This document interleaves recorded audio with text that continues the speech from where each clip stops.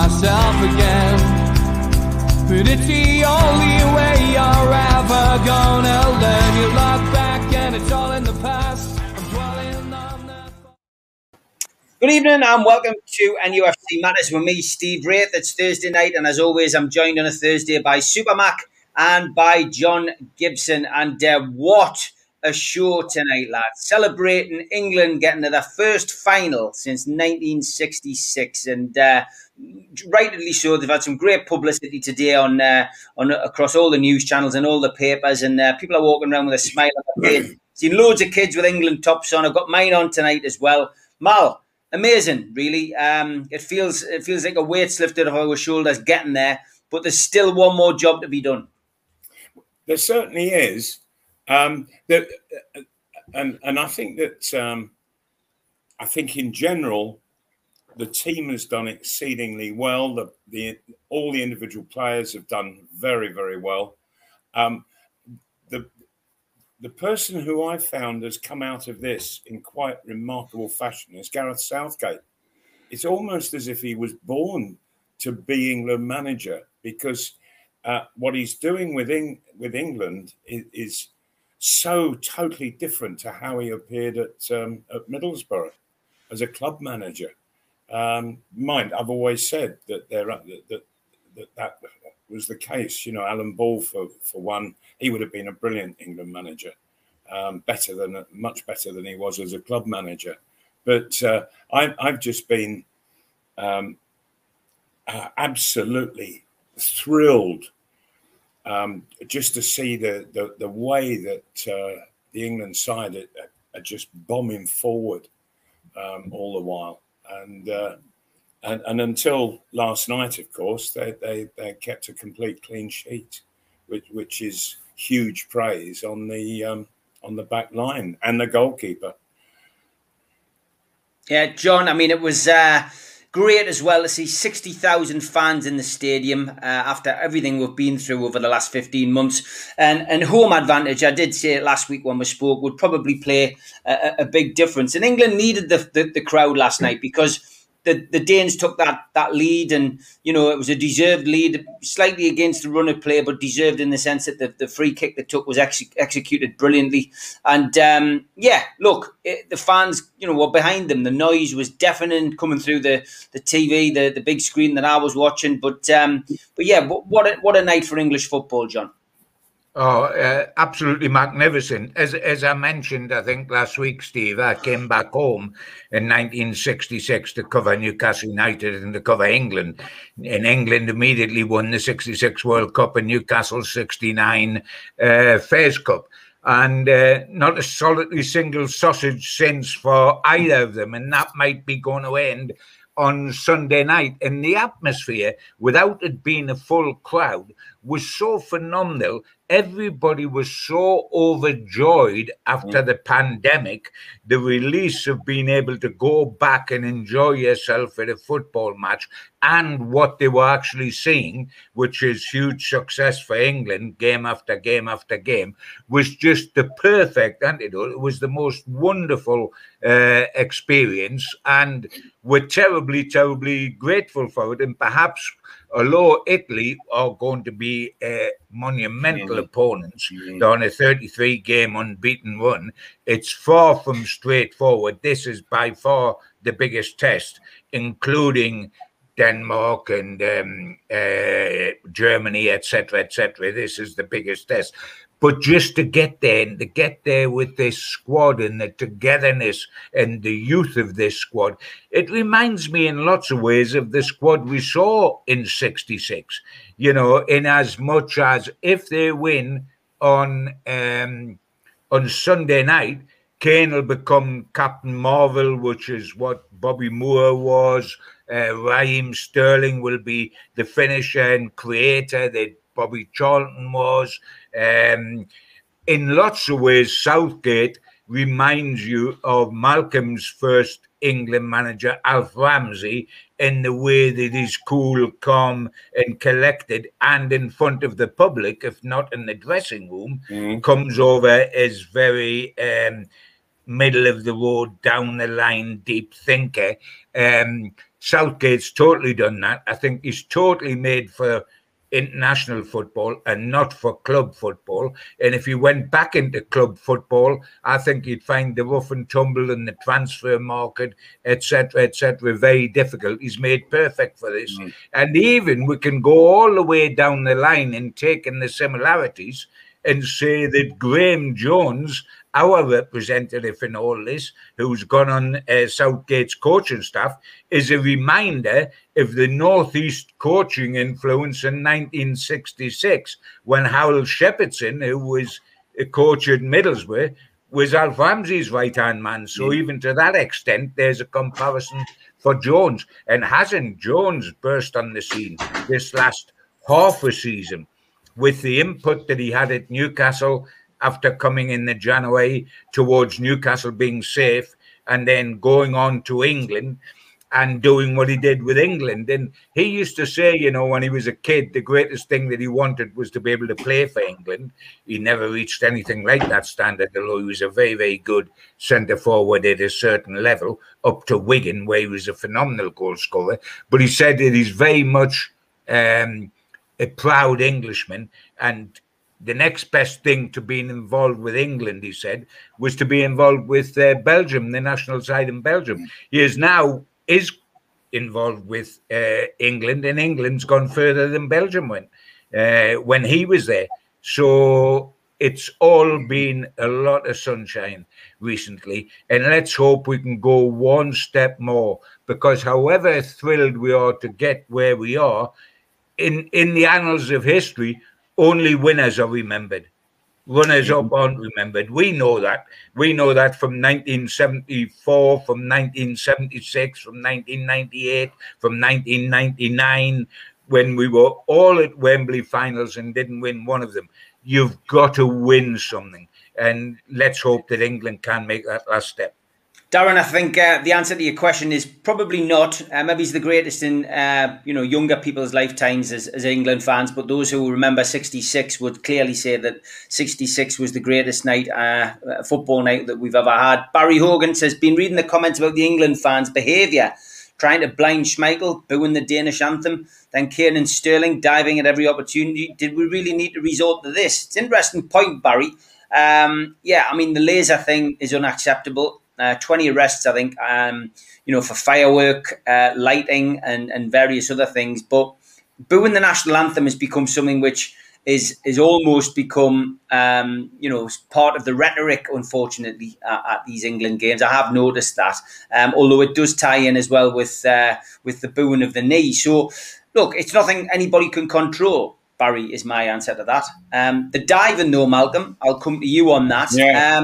There has been a little bit of diving creeping into this competition. It hasn't just been the likes of Kane, Sterling, and maybe Grealish who've done that, but they're only doing what other teams are doing to them, and it's got us to the final. Yeah, absolutely. But what players are doing is they are when there's a bit of contact, they're just accentuating it. That's all. It's diving is when you're not touched at all. But when Kane and Sterling have gone down, there has been contact, and they're just accentuating it. That if you want to talk about really diving, watch the Italians on Sunday. Oh dear me! I'm going to be holding up 9.9 for most of the game. Giving them marks out of 10 for diving.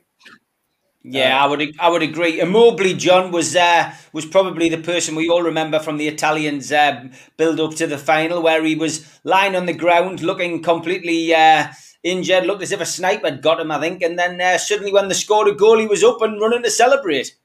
That was amazing, wasn't it? I mean, that was hysterical. You've got to laugh at that. He was looking as if he was absolutely decapitated, and that you were going to have to brush him into a sack and take the sack away. And all of a sudden, it's a goal, and he's up and he's having for the corner flag to jump on the scorer. I mean, that is part of football these days. As a part of it we may not like. It's a part of it that is grown into the game. And, of course, the one thing where it's got to be said that we used to always say everybody that's a foreigner dives at football, but by implication we didn't. That's not true. The game is what it is. And as Malcolm quite rightly said, 9 times out of 10, it's not a blatant dive over nothing. It's if they feel they are touched and they're not going to score automatically. If you're touched, you go down because you're liable to get a penalty. But you're touched in the first place. But to go down for very, very simple things these days. And yes, there's an awful lot of it, and we can point the finger at each other. But let us just be delighted that we are where we are. And by the way, when we did get the penalty, and was it a Sterling penalty or not, wasn't it an awful penalty by Harry Kane? But didn't he react brilliantly to tuck away the rebound? But that wasn't a Harry Kane type penalty that was actually taking. It was a poor penalty against a very good goalkeeper, of course, which is what Schmeichel is. Oh, Billy's kicking off. The postman's late. I think the dog is. It's not taking him outside and blotting him out now, but it's that's the second time he's gone missing in England's defence since we started. Malcolm's getting. I think he's doing a bit of fitness and getting ready just in case he gets the call. You see on Sunday, you know they might wheel him in. Here he is. He's back for the. If you've got to remember that Malcolm holds the Wembley record for an England goal scorer, having scored 5 against Cyprus. So it might just be that we need to sneak him on Sunday night just to finish everything off for us. Well, that's it. Well, when we get to we're going to get to the predictions at the end, but let's do it now. Let's look ahead to it now. The Italy game on Sunday, and we'll come to your question in a second, Mr. Anderson. I'm going to take 2 bets, lads. I'm going to hedge me bets. I'm going to go for a 1-0 win for England, and I'm going to take 4-2. With Harry Kane getting a hat-trick, Malcolm. You are? Well, yeah, you've always got to put a daft bet on. And could history repeat itself? Could we hear the commentary on BBC or ITV? Could we hear somebody saying there's some people on the pitch who think it's all over? It is now, and that 4th goal going in. Now it is Fantasy Island. Now we are on Fantasy Island. But I mean, I'm going to put a daft bet on.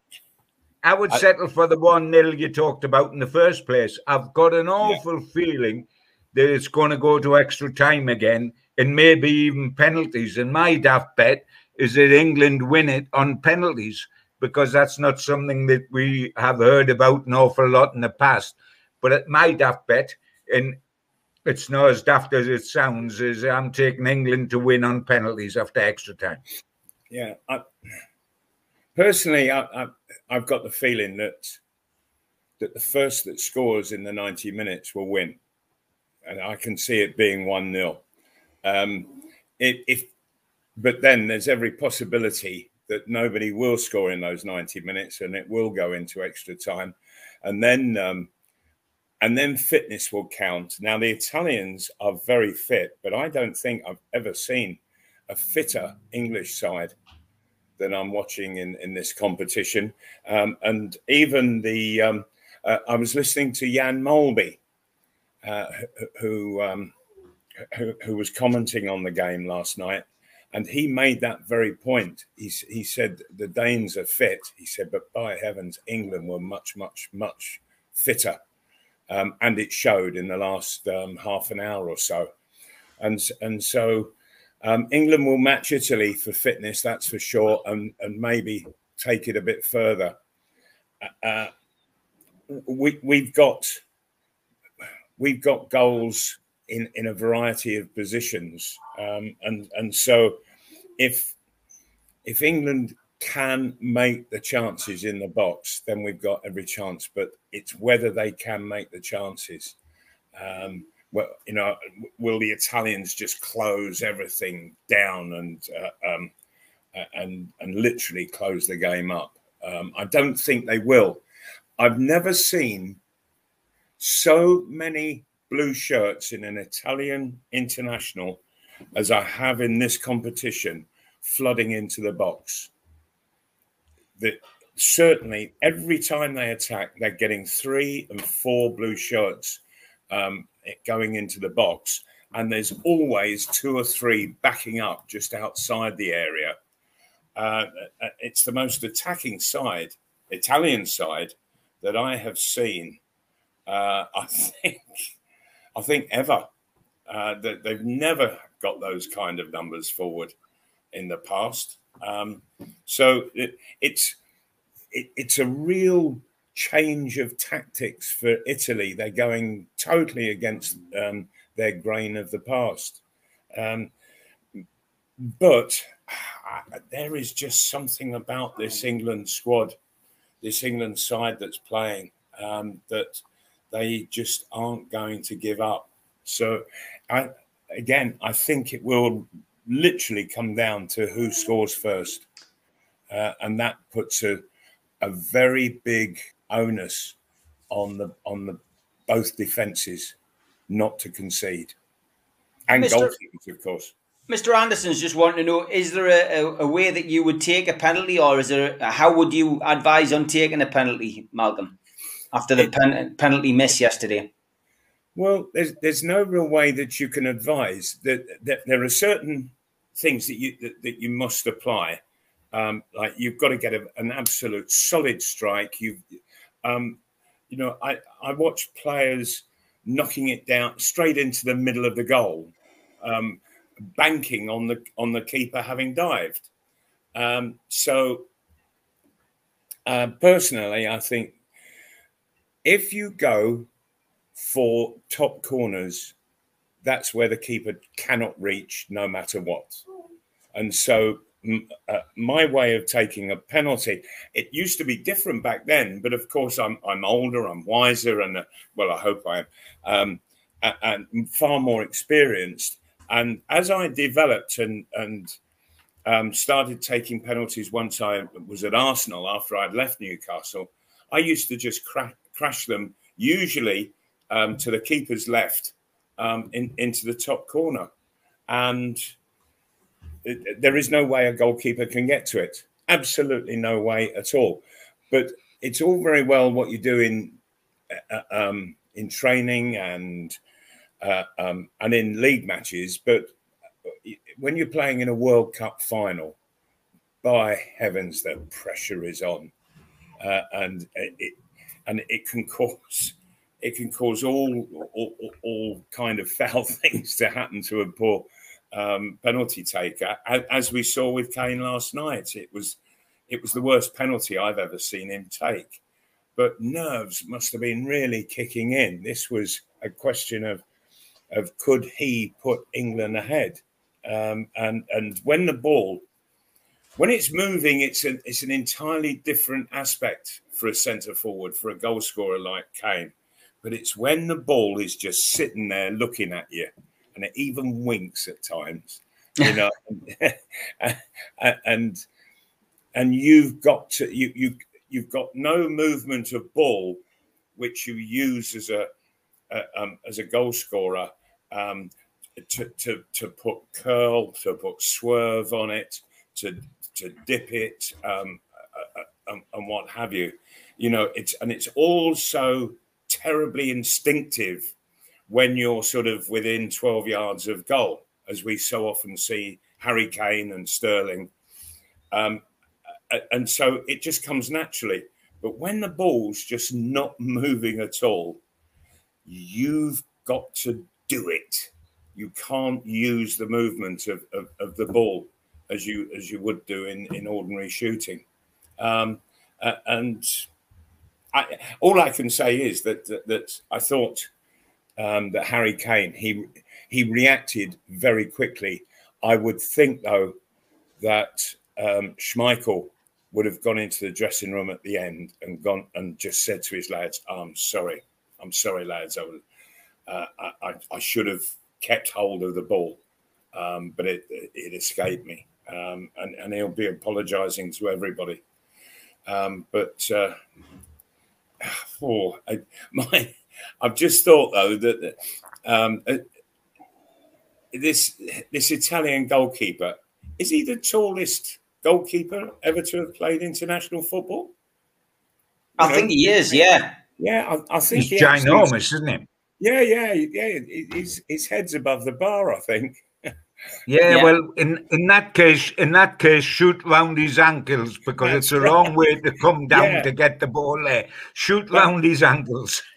That's right, you see. But all of things like this, they're all running through a penalty taker's head as he sort of steps back from having placed the ball on the spot, looks at the keeper, and if you see somebody who's 7'13", yeah, you're inclined to knock it around his ankles. Yeah, okay. Well, that's great stuff on England. Let's hope they get the result in the final on Sunday. Let's talk Newcastle, because we're getting a few messages in the chat about Newcastle. And John, we'll come to you. Amanda Staveley, I know neither of you guys have seen the actual TV interviews, but you have managed to pick up the transcript, John, and see what you had to say. Were you impressed? Yes, I was, because for a start, we've been fed very little, and we know why, from the Premier League or the buyers, because the confidentiality, etc., etc. But it's gone beyond a joke now for Newcastle United supporters. And for somebody to break ranks and try to explain what the takeover bid is all about, what they hope to bring to the city of Newcastle if they take over Newcastle, was a breath of fresh air. Delighted to see it. I think her and their takeover conspirators and Ashley and Newcastle United are on the last chance saloon, because this can't drag on any further than the deliberations that's going on now. Where else do you go after this? So it is time to take risks. It's time to explain yourself. It's time to give Geordies hope, because we've lived on nothing but fresh air for about 18 months, Steve. There might be things going on an awful lot beneath the surface. It's like a duck. You go and watch a duck on the river, and it just looks serene on the top, and it's paddling like buggery under the surface. It's been like that with the takeover, but we need to get things in the open, and we need to give us all a little bit of hope, because once this euphoria of the UEFA, the Euro Championships are over on Sunday, we're back to the reality that is Newcastle United, which is that a lot of players are back training. We're about to start the pre-season friendlies. In August, in little over a month's time, we're playing the first Premier League game of this season, and literally nothing's happened. We need something to hold on. Nothing's happened in the transfer market or with the takeover or anything else. We need some hope, and that is a little bit of hope along the way, but we need a lot more, because we've got to get this while we wait for the takeover to be sorted. We can't wait for the start of next season. We've got to do something now to safeguard our position next season, that we're not going through a nail-biting thing all the way through till April and May. And really what happens now is going to decide whether we're going to be biting our nails or not for the rest of the season. And so we've got to take care of that. And I only hope that once we have the wonderful Euros over, we start to seriously look at the Newcastle United situation, and that something seriously happens, because, brother, it needs to. Yeah. And personally, I think in footballing terms, it's got to happen this month. It can't drag into August and September, for heaven's sake. I know that Mike Ashley has taken action against the Premier League, and that everything's got to be done on a hush-hush basis. So nothing is coming out of either camp, really. But nevertheless, I honestly feel that the Premier League should never, ever, ever have, in the first place, had their strings pulled by in the first place, in the first instance, two clubs, Liverpool and Spurs, but they were backed then by the two Manchester clubs, Liverpool and Arsenal. And for heaven's sake, all of those clubs have at some point been taken over. How dare they seek to stop Newcastle United at a time when they were about to exit the Premier League? And I noticed that the Premier League still have not punished those six for the actions that they took.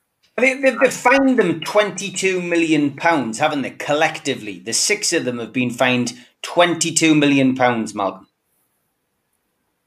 Steve, that's just a tiny, tiny little percentage of what they get in one season. It's crazy. It's crazy. It is an absolute joke. It is like fining a millionaire £3.50. It's utterly ridiculous. How does Sheffield Wednesday feel when what they did to get a 12-point deduction was nothing as damning as just walking away from the Premier League and joining another group.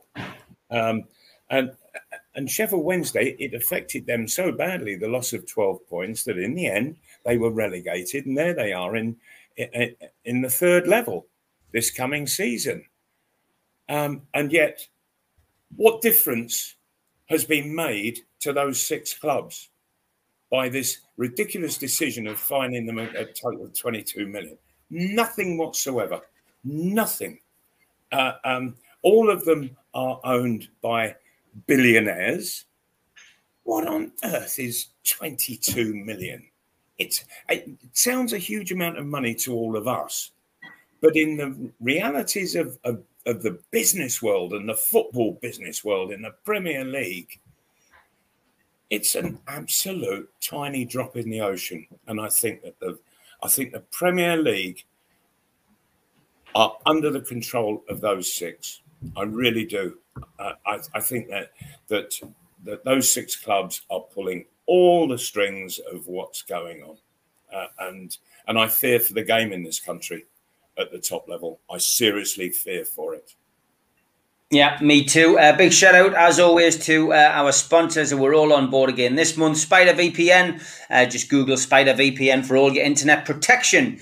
They will be at the top of the Google chase, and they can essentially help you protect your passwords and protect all your other private stuff on your computer. So Google Spider VPN today. And a big shout out to the lads at skipsandbins.com. Telephone 0800 25 45 25 3. Email inquiries at skipsandbins.com. Website www.skipsandbins.com. Easy, contract free, and pay as you go waste collection. Also, shout out. Sorry, Steve, just to interrupt. Go for it. My bin's about 3/4 full, so you're getting there, Malcolm. You're getting there. Slowly, maybe about 10 or 14 days, guys. Good stuff. I'll give you a ring when it's ready. Big shout out to qtechshop.co.uk as well, the makers of pool tables and snooker tables in Wallsend in Newcastle, and also helping pull together the two buses on the way down to London on the 16th, which has been organised by Protest Newcastle, basically demanding transparency in our takeover case. So well done to John for putting his time and effort into that. It hasn't gone unnoticed that he's getting trolled a lot these days, but that's what happens when you put your head above the parapet. And a big shout out to John at Jab Signature, as always, for making our flyers. And he has made our flyer for the Fab for tomorrow. And I thought it was rather apt. He's done Airplane today. So join me, Steve Hasty, Neil Mitchell and Keith Patterson for a live show at 5:30 tomorrow. And we will be talking all about England and Newcastle United, I'm sure, tomorrow night. If you're a first-time visitor to the channel, click subscribe by hitting the Newcastle Legends logo in the bottom right-hand corner. Hit the thumb up to like the video and click share to share to your social media. And drop into the comments to speak to like-minded Newcastle fans or to put a question to me and Malcolm and Gibbo on the screen. We're also available on podcast providers such as iTunes and Spotify. You'll be able to listen to them on your phones when you're out walking the dog. So plenty shows to get yourself into then. Let's talk again about Newcastle, Malcolm, and confirmation from the club. We know they're going back into pre-season training at the start of the week. We know that the strip is about to be announced tomorrow, the home strip. And we had some contract announcements on Wednesday. We had confirmation that Jacob Murphy, Federico Fernandez and Dwight Gale have all signed new contracts with the club. And the club also exercised the option of extending the contracts of Paul Dubbett and Fabian Shaw into the 21-22 season. So plenty of information on players staying. Very little on potential players coming in, apart from the usual speculation. But what was your take on that news, Malcolm?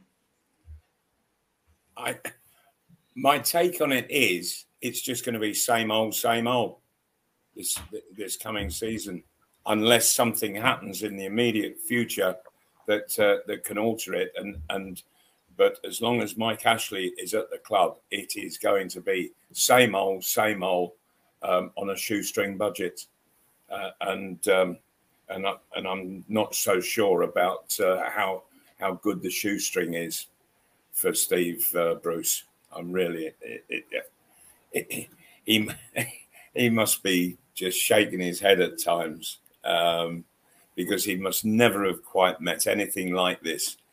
He's been managing for 22, 23 years, and he's been at much smaller clubs than Newcastle, but I don't think he's ever had such financial restraints put on him in trying to put a side together. Muto and Lejeune, Woodman and Watts all returned, obviously back to Newcastle following their season-long loans, Malcolm. Any of those players, do you think, got a future at the club? I just find it a wonder that any players have really signed for Newcastle over the past couple of years, because it's heading down a very slippery slope, and that needs to be halted, reversed, and things happening. And Mike Ashley has made it quite clear it's never going to happen whilst he's there. So I honestly, let's remember that Newcastle, they had a fair little old run at the end of last season. If they hadn't, they were, and prior to that little run that they were in 17th place. That's one position outside of the 3 relegation slots. And if Newcastle, because the clubs that are coming up are spending lots of money. The clubs that are and were around Newcastle, they're spending money. Certainly, they're spending money in the top half of the table. Newcastle are standing still, treading water, and they are going to get left behind, and it's going to be an even bigger slog and a struggle next season to what it was this last season. And I just wonder what the atmosphere in the dressing room is. You know, the players, they must look around and think, oh, come on. You know, every side needs new blood coming in to give it, and it gives that, it gives all the players a boost. You know, when a new face walks through the door, particularly if he can really play. You know, I remember sitting in the Newcastle dressing room, and I hadn't even kicked a ball up to then, but Joe Harvey came in and he introduced his new signing, and in through the door walked Terry Hibbett, and we all just went, wow. You know, you want that kind of a reaction in the dressing room, because the players in that immediate introduction, they just see that things are going upward. And it's such a boost for all the players that they just want to get playing now. to discover as much as they can about this new player with a terrific record. And the Newcastle players haven't really had that. Sir Maximin he did it to a degree, but it needs more. Joe Harvey, I remember him saying, he said, the minimum I need every season is 100,000. He said, I can always boost the dressing room and the players inside by buying one player for a sum of 100 grand. And of course, as the years went on, that amount, it goes up and up and up. And we see what kind of transfer sums there are these days. No boost is happening for Newcastle players and in the dressing room, not for the manager, not for the coaches, no boost whatsoever. And I can sense inside that, oh dear me, here we go again. Oh my, there's nothing to just shake off the reverie at all. A takeover would do it. It would certainly do it. But then players will start living in a bit of fear, saying, well, I'm on my way, right? I better get things sorted, and because they'll be bringing in much better than is already here. That would be very nice for all the supporters, but it creates a bit of an edge with the players that are there at the club. I think that it's going to be a very nervous dressing room for quite some time. Yeah, I would agree. Steve, go on, John. Steve, going back to what you are when you were on about the new contracts that have been signed, what I find fascinating about that, first and foremost, Federico Fernandez getting a little extension. Yes, he's been brave. He's done well for Newcastle. He's probably been the best central defender we've had. But two of the renewals that have absolutely amazed me is first, Dwight Gale gets a 3-year contract that's going to take him up to something like 35-year-old. The manager never, ever starts him. Never starts him. So why the heck are you giving a guy who's been farmed out on loan and only correctly used by Newcastle when they've been in the Championship? We retain our status, and don't tell me that you're protecting a sell-on situation, because they've had plenty of chances to sell him on in the past. You don't have to give him another 3-year contract. A 3-year contract for a striker when we are crying out for goals that's not trusted enough by the manager to start any number of games makes no sense. And may I also say that I have been, as Malcolm has been, a great defender and promoter on this program of Jacob Murphy, who did absolutely terrific, the best crosser of the ball possibly in the club, come in, played wing back when he's not defensively minded, as Richie isn't, but made a tremendous fist of it. And I was advocating, please keep him here, please give him a new contract. But I'm going to ask you something. A 6-year contract, which is what his agent has revealed, is absolutely ludicrous. Have we never learned under Ashley? We have given so many players 6-year contracts.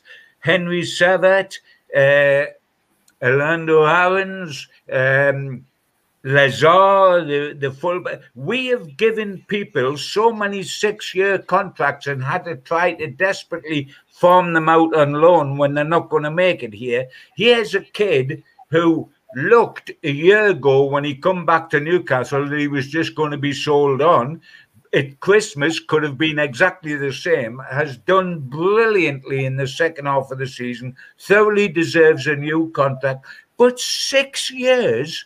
Are they kidding me? You know, this isn't quite Dubravka or Callum Wilson or even protecting the situation with Saint-Maximin, Cassius Salamon. I'm all for his new contract. I'm thrilled he's staying here. 6 years is ludicrous because it also takes away the great incentive of having to do something. You're comfy. You can sit on the 6-year contract on your backside as long as you want. And Newcastle can't do anything but pay it up for the next 6 years. The length of that contract is ludicrous, as the length of the contract for Gale, albeit only 3 years, but at his age, is equally ludicrous. Thank goodness Murphy's staying. It shouldn't be 6 years.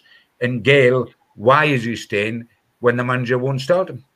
Yeah, Malcolm, are these long contracts not just in case they sell these players? I mean, in the hope that... No, you don't think so? No, I don't. I'm, as John was speaking, I'm trying to make the sense of it in the current situation, and if anything, having a load of players on very long contracts is going to put buyers off. Because if I mean, a 6-year contract, absolutely, Malcolm. Not only does it put buyers off, not only could it make the guy on the 6-year contract complacent, but Steve, you don't need a 6-year contract to make certain you can sell them on. A 3-year contract at the moment would do that and renew it again 18 months into the 3-year contract. Absolutely. A 6-year contract. We went round giving Pardew and the chief scout and everything at the start of the Ashley Way an 8-year contract. What on earth is all this about? This isn't good footballing sense. This is stupidity. And by the way, how many players have we had still at this club over the last few years that we haven't been able to unload because they've had a big contract that they've just sat on? John, not that I'm suggesting Murphy would do that. I love Murphy to death, but it is a stupid, stupid club policy. Yes, it is. And none of it sanctioned by Steve Bruce, I bet. Because they're obviously giving contracts to players that Bruce just doesn't want around. He's not going to pick in the side. We've seen it going on all during the past season. Obviously, there is no communication between Steve Bruce and the people who are actually dealing on the contracts. But at the same time, if there's going to be a sale, what you don't want to do is completely overload the contractual situation with cost that's absolutely risen. Work out what Murphy's going to be on. I don't know. What would you say Murphy's on per week, John? Something in the region of what, 25,000? Yeah, let's just say that. Well, 25,000, that's 100,000 a month. That's 1.2 million in a year. So in 6 years, just on his basic alone, without anything else, and there'll be a whole load of add-ons, you're looking at Murphy at 6.5 million quid. And then you start to go through all the others, and it's got to be paid. And okay, so that the club, if it changes hands, manager could come in and say, right, I'm going to try and offload these people, but the club will have to probably pay off on part of the contract to urge the player to move on. And so you're paying to get rid of the players, not looking at the transfer fee that you're bringing in. I just find it quite horrendous business. I've never known the like of it. Oh dear me, I've been involved with football now for what, 55 years. I have never ever seen dealings like this going on in a football club. I just can't see the sense of it at all. And so, having given Dwight Gale a new 3-year contract, is Steve Bruce going to sit him on the bench? Yeah. For the 9 months of the season? That's the big worry, isn't it? Because he didn't bloody play him. I mean, that's it's crazy. It doesn't make sense at all. It's to me. obvious that Steve Bruce, he doesn't like Dwight Gale as a player. Yeah. So why is somebody else giving him a 3-year contract when they've got a manager who isn't going to pick him? Yeah, but Malcolm, we're having this all the time, mate, aren't we? We're having it all the time. They're giving you contract to Matty Longstaff. Matty Longstaff has cross words with Steve Bruce. They fall out. Matty Longstaff's never seen again in the whole place, and he's sitting on a new contract. And now we're talking about sending him out on loan. And he is a kid with a heart the size of a frying pan. And I'm not making him out to be the greatest midfielder there's ever been, but it is a nonsense, and why keep him? Why keep him out of the clutches of Udinese and give him a new contract, then not to use him at all? And my information is that he wasn't used at all because he had a row with Steve Bruce. But one hand doesn't know what the other is doing. You're having one bloke hand out the contracts, and then you've got a manager picking the team, and they don't seem to get together and talk to each other. I mean, a 6-year contract has been handed out to Jacob Murphy. I mean, Steve Bruce won't be here in 6 years' time. So there's been no consultation with Steve Bruce over that. It is an absolute nonsense. And Barry Hughes asking on screen there if there's any truth in the Will Hughes swap for Isaac Hayden. No, there isn't, because Newcastle will have, off the record, said they are not getting rid of Isaac Hayden, who was said in the newspapers to be offered in a swap deal for Will Hughes at Watford. And that is a non-runner on both sides. They're not interested in Will Hughes, and they're certainly not interested in getting rid of Isaac Hayden. All right. Mm. Yeah, I mean, that would be disastrous, getting rid of Isaac Hayden. He was one of our better players until he got injured.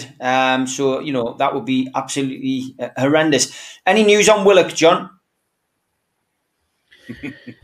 I would love him to death. You would love him to death. Malcolm would love him to death. 50,000 people would love him to death, and there's not a cat and hell's chance of getting him.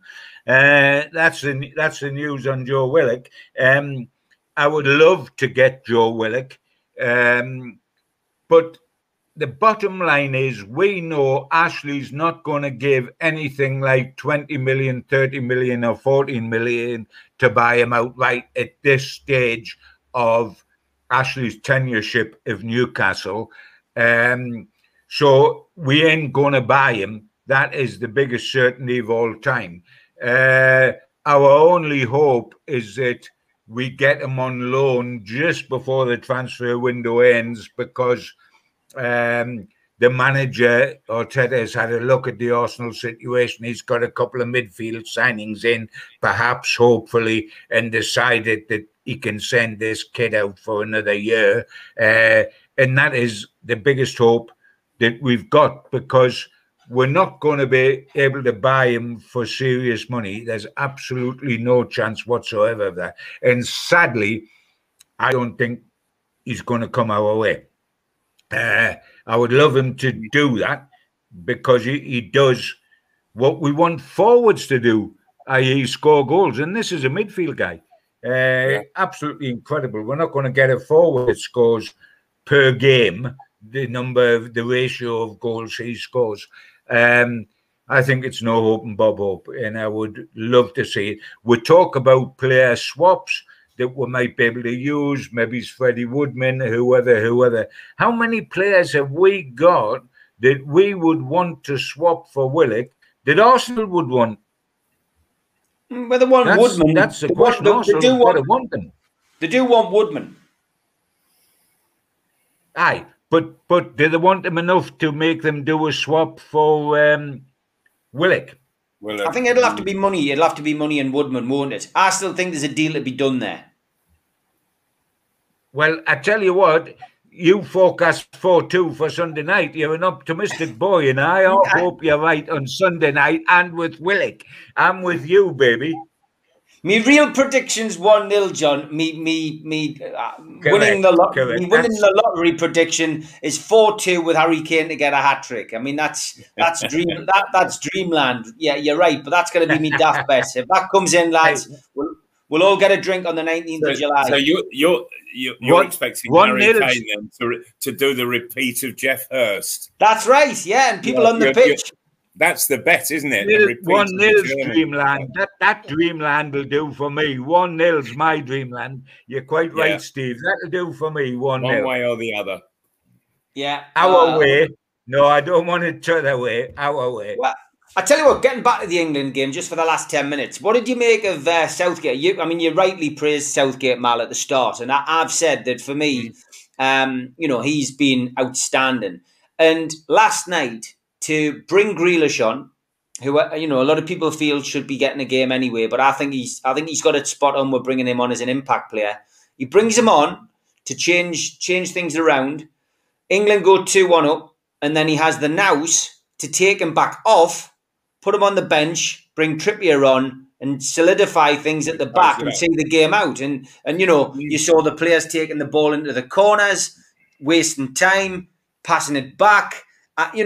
I thought that was a tactical masterclass and showed, for want of a better expression, balls of steel as a manager to go, you're coming off now, son. You've done what I wanted you to do. You're coming off now. And to be fair to Grealish, he took it as he should have done and said, I've took that for the team. Indeed. I have been so impressed by the way that Grealish has been accepting of all of these being used as a substitute and being put on fairly late in the game. But he has been an impact player, as you've said, and that's how Gareth Southgate is using him. But to put him on, the goal is scored, and then to take him off, that's a very rare decision in this game. And I admire Southgate for it. Whether it's his decision or one of the coaches has made the suggestion, nevertheless, he was prepared to do it. And the art of being a good manager is when you take an extraordinary decision like that and apply it, that you keep the fella that you're taking off on your side. And Southgate has kept Grealish on his side all the while. I've seen Grealish interviewed, and he's absolutely in fine fettle. He's not becoming frustrated because he's not playing as much as he would like to.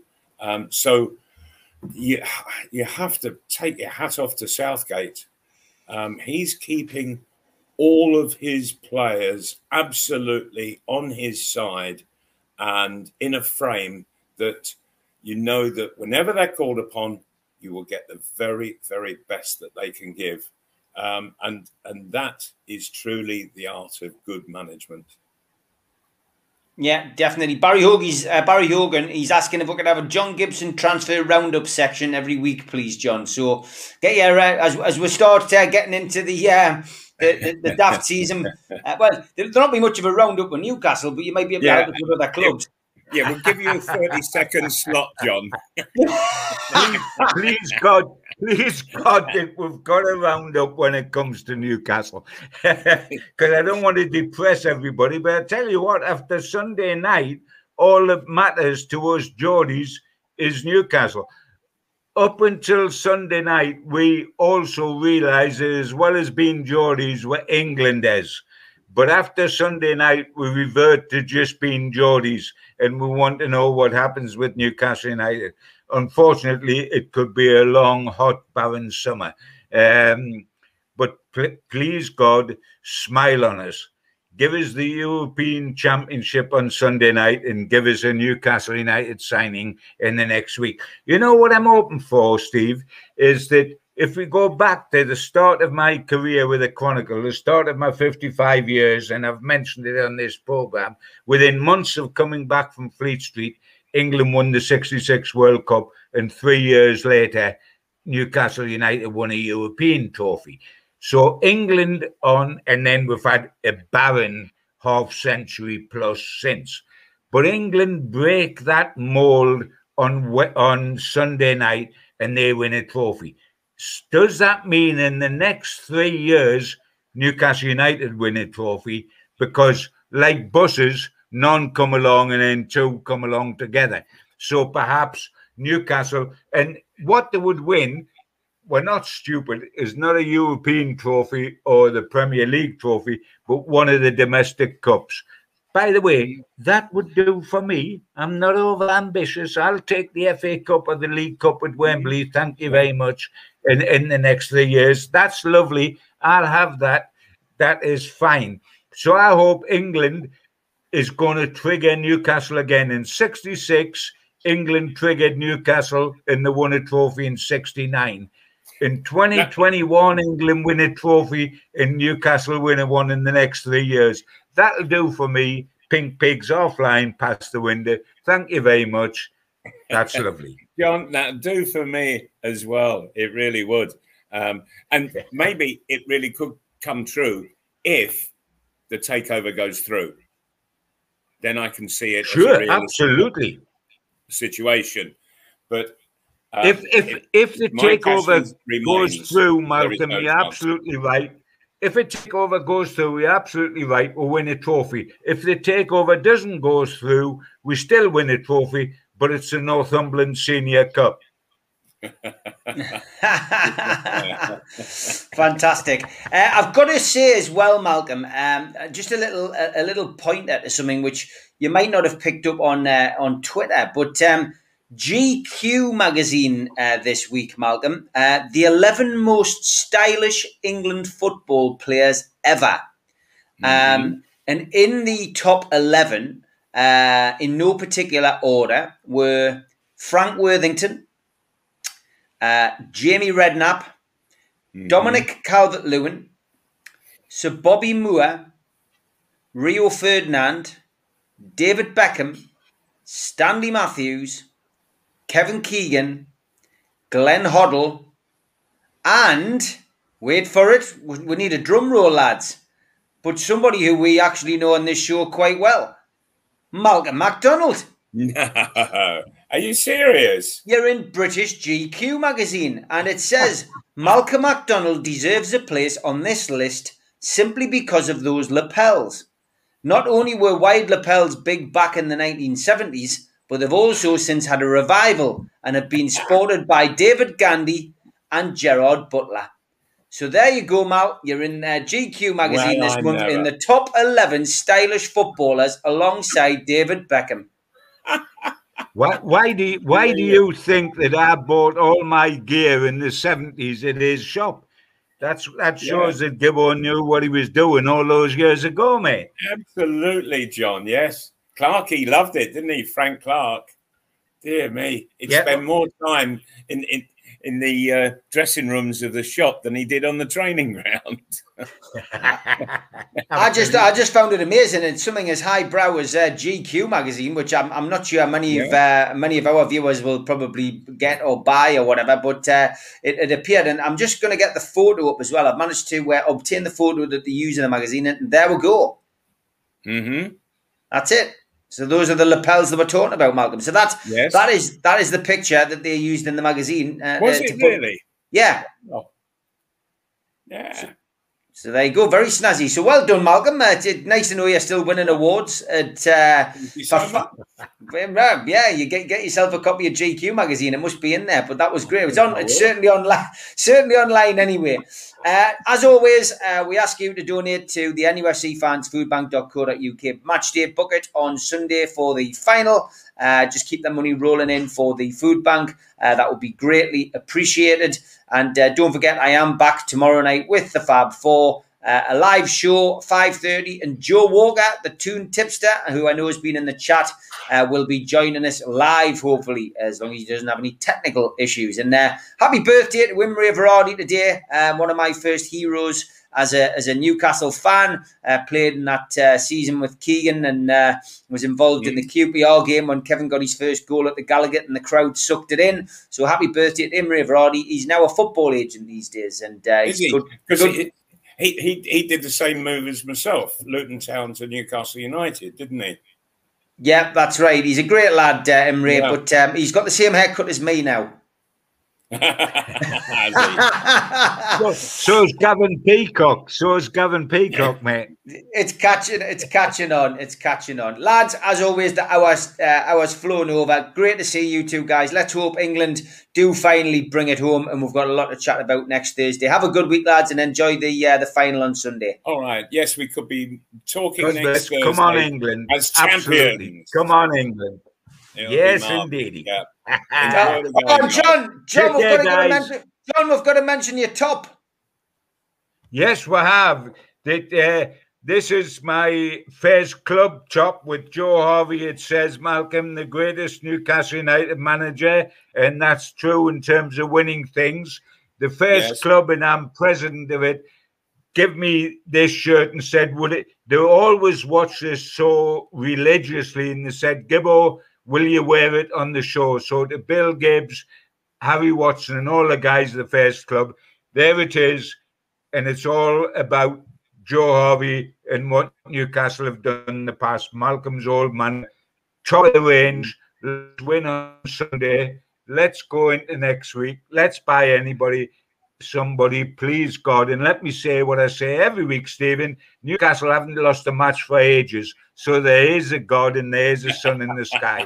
See you next week, fellas. The one thing I will say is, here's a good luck omen, John. England have never lost a final. Yeah, that's very true. Because they never get in them. But yeah, yes, I will. I'll settle for that. I mean, and come on, you England fellas. Let's have it. It'll do for me. I've waited an awful long time. But I tell you what, I'm not going to be content, and I'm not going to retire till Newcastle wins something. So I've got loads of years left yet. England might win something, but I've got loads of years because I'm waiting for the black and whites. That's my utopia. But come on, boys, let's have it. And then let's get into sorting this Newcastle United out, because they really, really matter the most. Look forward to talking next week, guys. Indeed. Take care. Bye-bye. Have a great Cheers, week, everybody. Cheers.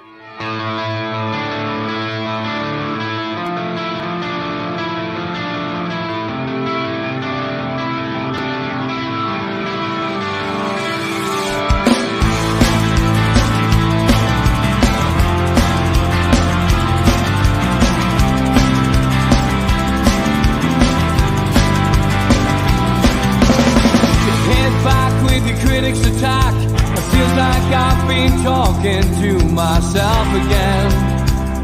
But it's the only way you're ever gonna learn. You